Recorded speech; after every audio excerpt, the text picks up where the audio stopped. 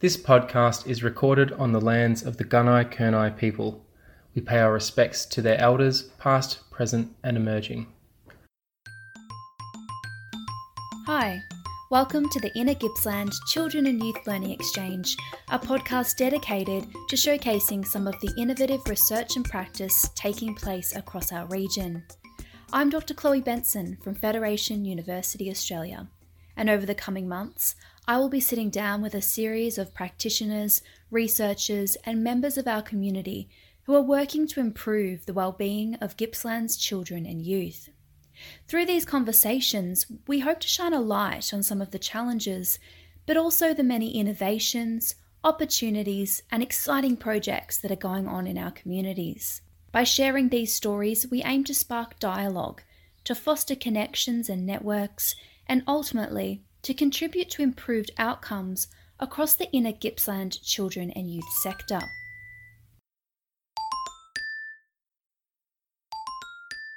In this episode, I speak to Alison Fonseca, one of the Inner Gippsland Children and Youth Area Partnership PhD candidates, about her research into helping professionals' perspectives on the impact of work-related traumatic stress and its transmission to the relationships with their children. As discussed in previous episodes, the Higher Degree by Research program that Alison's work has emerged from was initiated by Federation University and the Inner Gippsland Children and Youth Area Partnership in 2015. This program was designed to help address the issues facing young people and their families in the Inner Gippsland region, which includes the 4 local government areas of Baw Baw, Bass Coast, Latrobe City and South Gippsland. Alison's PhD research examines helping professionals' perspectives on work-related traumatic stress and the ways that this may impact their relationships with their children. As we discuss in our chat, one of the interesting aspects of Alison's work is the way that it expands or offers reflection on what we actually mean when we refer to helping professionals or reference work-related traumatic stress.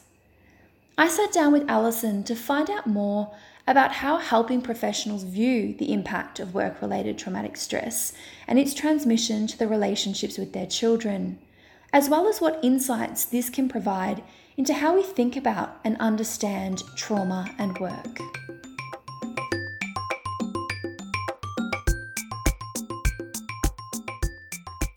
Alison, welcome to the podcast. To kick things off, are you able to share a bit about your background and experience in sectors that provide services to families with children and youth? Sure, thank you, Chloe. I'm a registered psychologist and I moved to Gippsland in 1994. In that time, I've worked for disability services and I have done a lot of work with families in which they've reported trauma. So working with adults and children and infants in services like Centre Against Sexual Assault. I've worked in Headspace. I've had some time at local council level with maternal and child health services, and currently working also in a pro bono role with first responders and police who have experienced work-related trauma. So it's kind of given me a really nice experience of community-based work, and I've also had some time in private practice as well, so working with GPs and solicitors and people who are referring for a very different range of reasons. Wonderful. So it sounds like you've got quite a broad sort of experience across these sectors, which obviously is relevant to the work that you're doing, which we're focusing on in today's episode. Are you able to tell us a bit more about your research and I guess how this project has developed? Sure. So I became aware of the opportunity to apply for a scholarship through my work in the community, and it really appealed to me because it felt like I could contribute something practical back into the environments that I had been working in. What I noticed, particularly working in services where there have been a lot of people in reporting trauma, that the staff that were actually working in those services were quite differently supported, if you like. So within their different organisations, there was some support that was related to particular service providers. There were other supports that were not in other organisations. And it seemed to me like the workers themselves were talking quite a lot about how difficult the service system was, I guess, and the amount of change, and they couldn't really spend a lot of time doing the work that they felt was needed. So when this opportunity came up, it seemed to me like a great way to use my experience, but also to think about, well, what might need to be done to support the workforce as well. So that's certainly like born directly from my work experience. And since then, it's really resonated, I think, with the workforce. It's been taken up with a lot of interest. So your work is focusing on the workforce in this space. Are you able to help give our listeners a bit of context? I guess starting broadly, we're talking about helping professionals. Who are helping professionals? That's a really good question, because when I did some scoping around the research question, I realised that some occupations are considered, helping professionals. Others are referred to as clinicians and human services practitioners, community services workers. And it seemed to me like there are also groups of people in organisations that working in administrative roles, reception roles, for example, transport workers, who were also in helping roles, but were not always seen as perhaps needing some of the supports that they were asking for. So I decided in this research to think about helping professionals very broadly. So not necessarily nurses and doctors and counsellors only, or first responders, but people who were in management roles, perhaps who were in finance, corporate type roles, because they were also telling me that they were exposed to types of trauma. So I kept it as a very broad definition, and it was anyone who was working in these particular service sectors who considered themselves in a helping role and who was working in an unpaid or paid position. Okay, so that gives us a nice sense of what we mean by helping professionals, broadly, I guess, but also the types of helping professionals that you were looking at. One of the other aspects of your research that I think is useful to get some context around is this idea of work-related traumatic stress. So are you able to explain to us what is meant by work-related traumatic stress, and I guess why this is particularly relevant to the helping professionals that you've spoken to? When I looked at the literature to support the scoping that I was doing, a lot of the trauma-related literature was talking about a medical model of distress, if you like. It was very much around post-traumatic stress disorder within a psychiatric classification context. And that's extremely relevant. People do sustain that kind of mental health concern in their work. What I thought about was, this is not really what people are telling me on the ground that encompasses how they perceive work-related trauma. They weren't talking about critical incidents. They weren't talking necessarily only about occupational trauma that's incurred as a result of their work. They were talking about the ways in which they worked, some of the things that happened to them in the course of their work which didn't quite meet those diagnostic categorizations of mental health problems. So I thought again about how can we conceptualize this so it's a wider net. And so I really just asked people in one of the questions that I put in the survey was, how do you rate your agreement, or do you rate your agreement in relation to the concept of work-related trauma being just a high level of distress? And most people absolutely agreed with that. So it didn't require, for example, a diagnosis of depression or anxiety. It wasn't about being on work cover, or it wasn't to do with needing a medical certificate. It was your perception of how this work feels for you. Alison's work highlights the usefulness and importance of rethinking the very ways that we understand and define terms like helping professionals and trauma. But in addition to this, her research offers insights into how helping professionals view the impact their work-related trauma has on their relationships with their children. I asked Alison why her work focuses on this issue and why better understanding this impact is so important. So I am very interested in infant mental health and early childhood development, and there's a very strong body of literature which talks about the links between parental capacity to engage with their children and the quality of that parent-child relationship, as being very important to the child's health outcomes. So whilst there's a primary relationship there that's incredibly important, it also recognises that there's lots of other relationships in that child's world which also contribute to their well-being. What I thought about was, when I talked to these workers who had children, why are we not thinking necessarily about their experiences? And I looked at the literature, and there's very little written about the workers' children themselves. And there's intergenerational research around First Nation cultures, if you like, in terms of the legacy of colonisation. There's also literature around Holocaust survivors and people who have had experiences through just very difficult experiences in communities that have then become sort of part of the legacy or the story of families. Very little, again, about the children of helping professionals. So given that this scholarship was around child and youth vulnerability, it seemed to me to be a really relevant topic to think about. Because if we don't, perhaps the risks are that we're not capturing what works really well, for example. Maybe there is something about what helping professionals know who are parents that we can learn from in terms of how resilient children may be in their families or how they manage their work-related trauma. And perhaps on the flip side, there may be things that we can support those families with to make sure that the work that they're doing, which is in the service of the broader community, is also supported in a way which means that they are not, I guess, going home and taking those negative aspects of their work with them. Now, I know that the Inner Gippsland Children and Youth Area Partnership PhD topics are largely or wholly place-based, and that there is this really specific focus on the Gippsland region. The research that you're doing, do you think that this is something that's specific to Gippsland or regional areas, or that there are particular kind of unique qualities associated with this focus in a regional space? Or I guess, do you think this is sort of similar across different areas?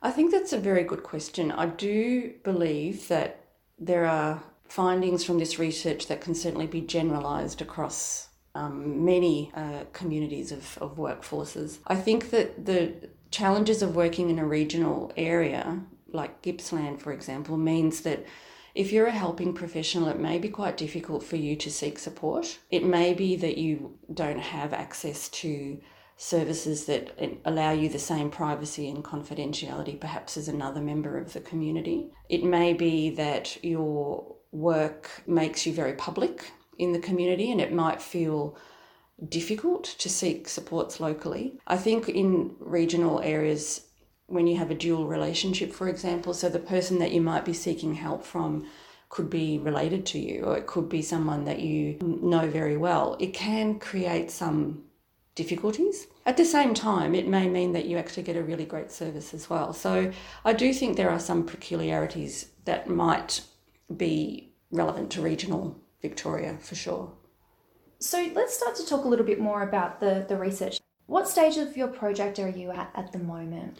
I've collected my data and I'm still analysing it and finding lots of very interesting themes. So I had designed it so that it was a mixed methods research study. In other words, using a quantitative and a qualitative approach. So I did a workforce survey to start with, and the idea of that was to just do a very broad sweeping set of questions that people could do very quickly because they are very busy and their work environments are very challenging.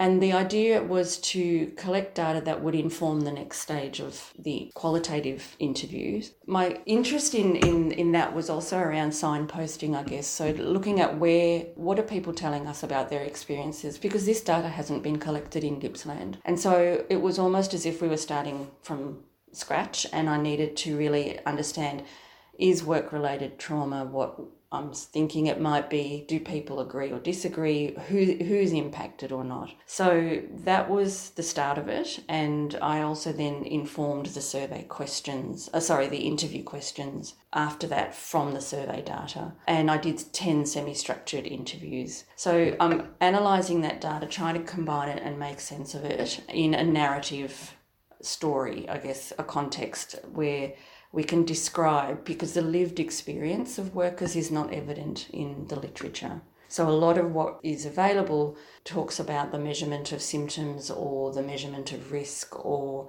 solutions to workplace injury, which is very valuable. The actual accounts from people themselves about what this means to them and to their children is missing. So that was important to capture. In terms of the findings, what I was very pleased about was 323 people responded to the survey, and that's a really interesting thing in itself because clearly it resonated with a wide group of people. And I can talk a bit more about the findings of the survey if you're interested. Yeah.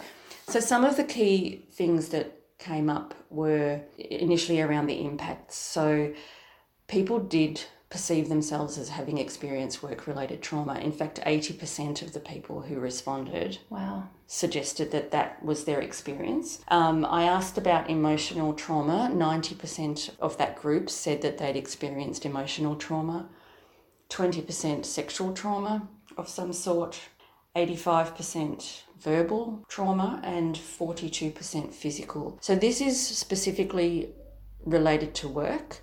It doesn't take into account trauma that may have been incurred outside of the workplace or in childhood, for example. Keeping that in mind, of course, we understand that those impacts can affect and do affect a big part of people's lives. So it's not easy to separate, but I was particularly interested in what the nature of the work brings to children's experiences. The other thing that came up, of course, was that it was a fairly representative sample in relation to the helping professions, because the vast majority of people who responded are female, and typically that's what we see in these professions. And interestingly, the work roles that were most affected were people who worked in a clinical role with clients, which makes sense. Education, so an educator role was something that came up consistently in the top 5. A non-clinical role, so people who worked in contact with patients but not necessarily providing direct services of a clinical nature. So they might be people working in a hospital environment, for example, who might be supporting a patient in their stay but not necessarily involved with them directly. Middle management was another one, and administration was another one. So it kind of bore out what I'd suspected, which was that people in those other corporate functions do have some needs that perhaps we're not addressing. And the services that these people were employed in consistently, again, across all these trauma types, the top 5 were children, youth and family, education and training, mental health and health services, and community services. So some of those were to be expected, but I think certainly the administration and middle management was of interest, and certainly the education sector certainly popped up quite often. So those were of interest. That was the part of the research which was saying what is actually happening in these sectors. In relation to people who have children, about half of the people who answered the survey had children, and they went on to answer a set of questions. I asked parents to let me know what they thought about their relationships with their children, and very consistently parents were saying, look, we do think, yes, work-related trauma does impact on how we see our children, and in the areas of, for example, being interested in their activities, being around them, just enjoying being around them, being concerned for their safety, spending time with them, and being able to think of the child as a person in their own right, because sometimes we are overwhelmed, we might not actually see the person as a person with their own mind. And that's very important for children's development, because in that way they get to understand that they have a sense of agency and they are able to be in relationships as a person in their own right. And when I asked these same parents to talk about what their children might think of these same areas, rather than perhaps saying, well, I don't know what my children would think because they're a person in their own right, all parents consistently talked about their children would say, no, my parent is interested in my activities, my parent does enjoy being around me, My parent is concerned for my safety. My parent would spend time with me, and my parent does think of me having my own mind. So this says to me, possibly, that we as helping professionals may need for our children to know this, and we want our children to believe this, and we need for our children to have this perception of our relationships. But we're not really necessarily knowing or able to know what they really do think about it, because it might be challenging, it might be really confronting for us. So that's one aspect that needs further teasing out in terms of the research. When I talked with people about this same dilemma, if you like, in interviews, they were really clear that trauma that they feel through their work and is incurred at work does impact their children. And they talked about the different ways that it does. And it seemed to be that it was a reason for parents to talk with children about the world and how to be safe and how to be in respectful relationships and how to be very thankful, I guess, and feel that they needed to give back because other people didn't have as much. And so this idea, I think, of people at work who are parents being exposed to, very difficult circumstances, people who've had significant things happen to them, but also in their workplaces, feeling perhaps not as supported as they could be at times, or feeling as if they're not able to work the way they want to, and then going home and thinking,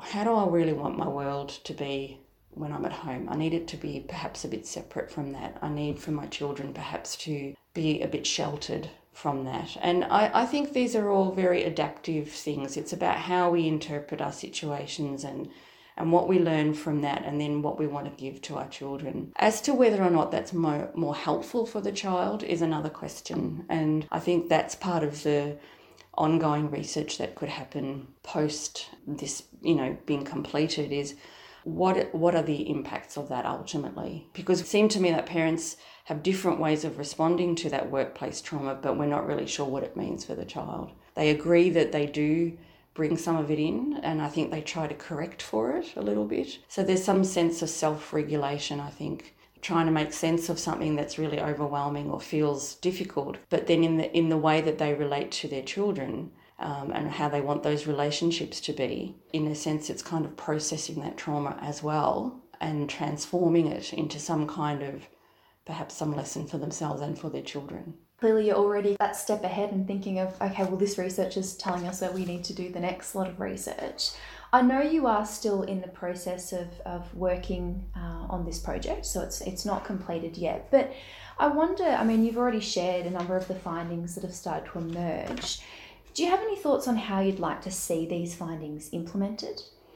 Sure. I think there's a lot that rests with the system that people work in, because the individuals who are employed to provide services, whether it's a manager who, has access to information that can't be shared with other people, or the HR person who, is in a very difficult scenario because they know the people that are being impacted by decisions that are being made, or they can't do much about those things, or the worker who is going from client to client to client and finding it very difficult to relate to their peers and needing that. I think it's really important that those people are supported to do their work, and that there are structures in place to understand the impacts of the work that are not necessarily PTSD or something very obviously wrong, if you like. It's those subtle, more nuanced kind of understandings of workers' experience that I think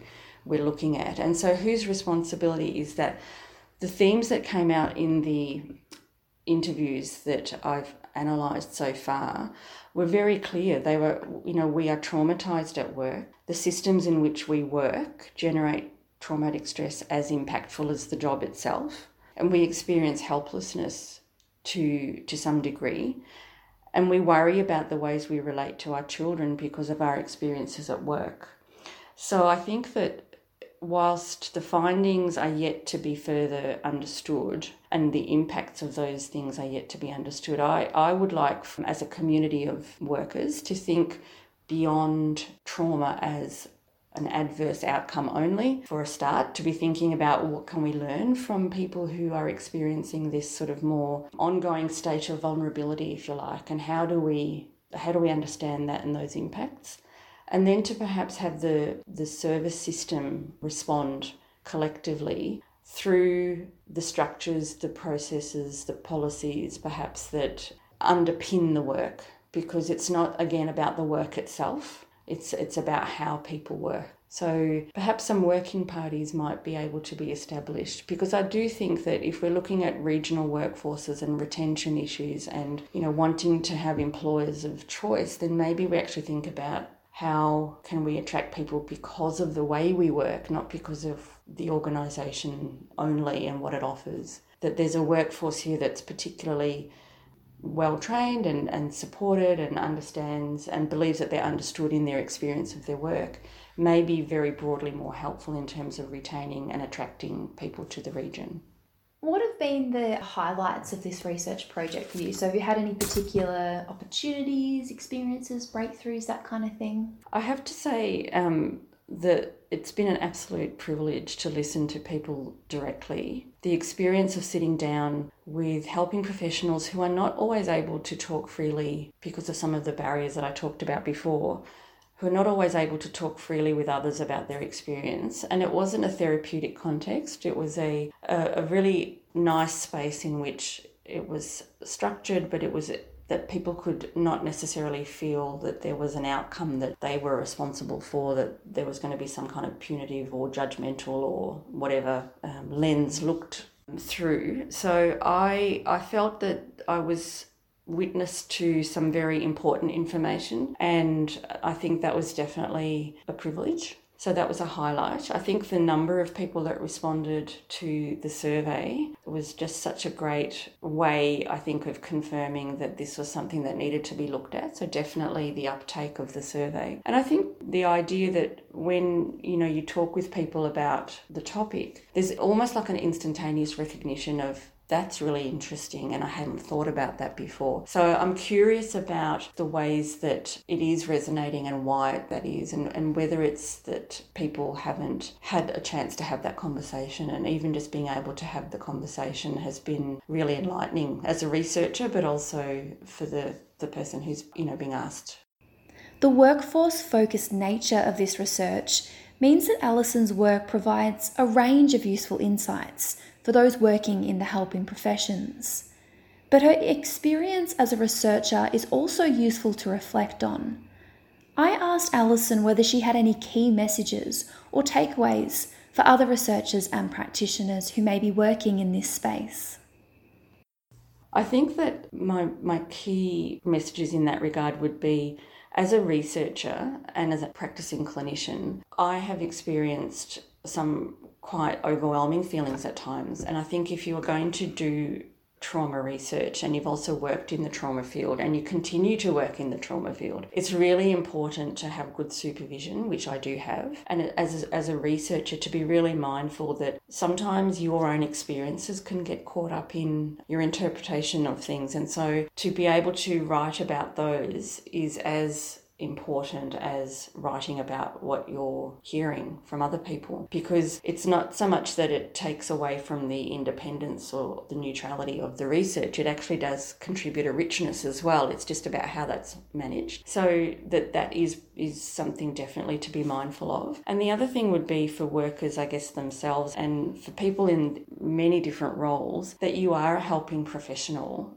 It's not about your training or your level of seniority or your experience, that what you do is very relationship based, and it's necessarily going to create in you feelings about what you see and what you're exposed to, and to perhaps be mindful of how that's processed, because it can be something that is overwhelming at times, but it can also be something, as I've found through talking with people, that it can create in people perspective for themselves about their lives and what works well for them in their families. So there is something positive there about the experience of the work, and that's very important to keep in mind as well. Those are both really powerful takeaways, I think. So as I mentioned before, you are still working on the project, but you're starting to near the end of the PhD, which is a huge achievement. What are your plans post-PhD? At this point, I definitely want to continue some clinical work.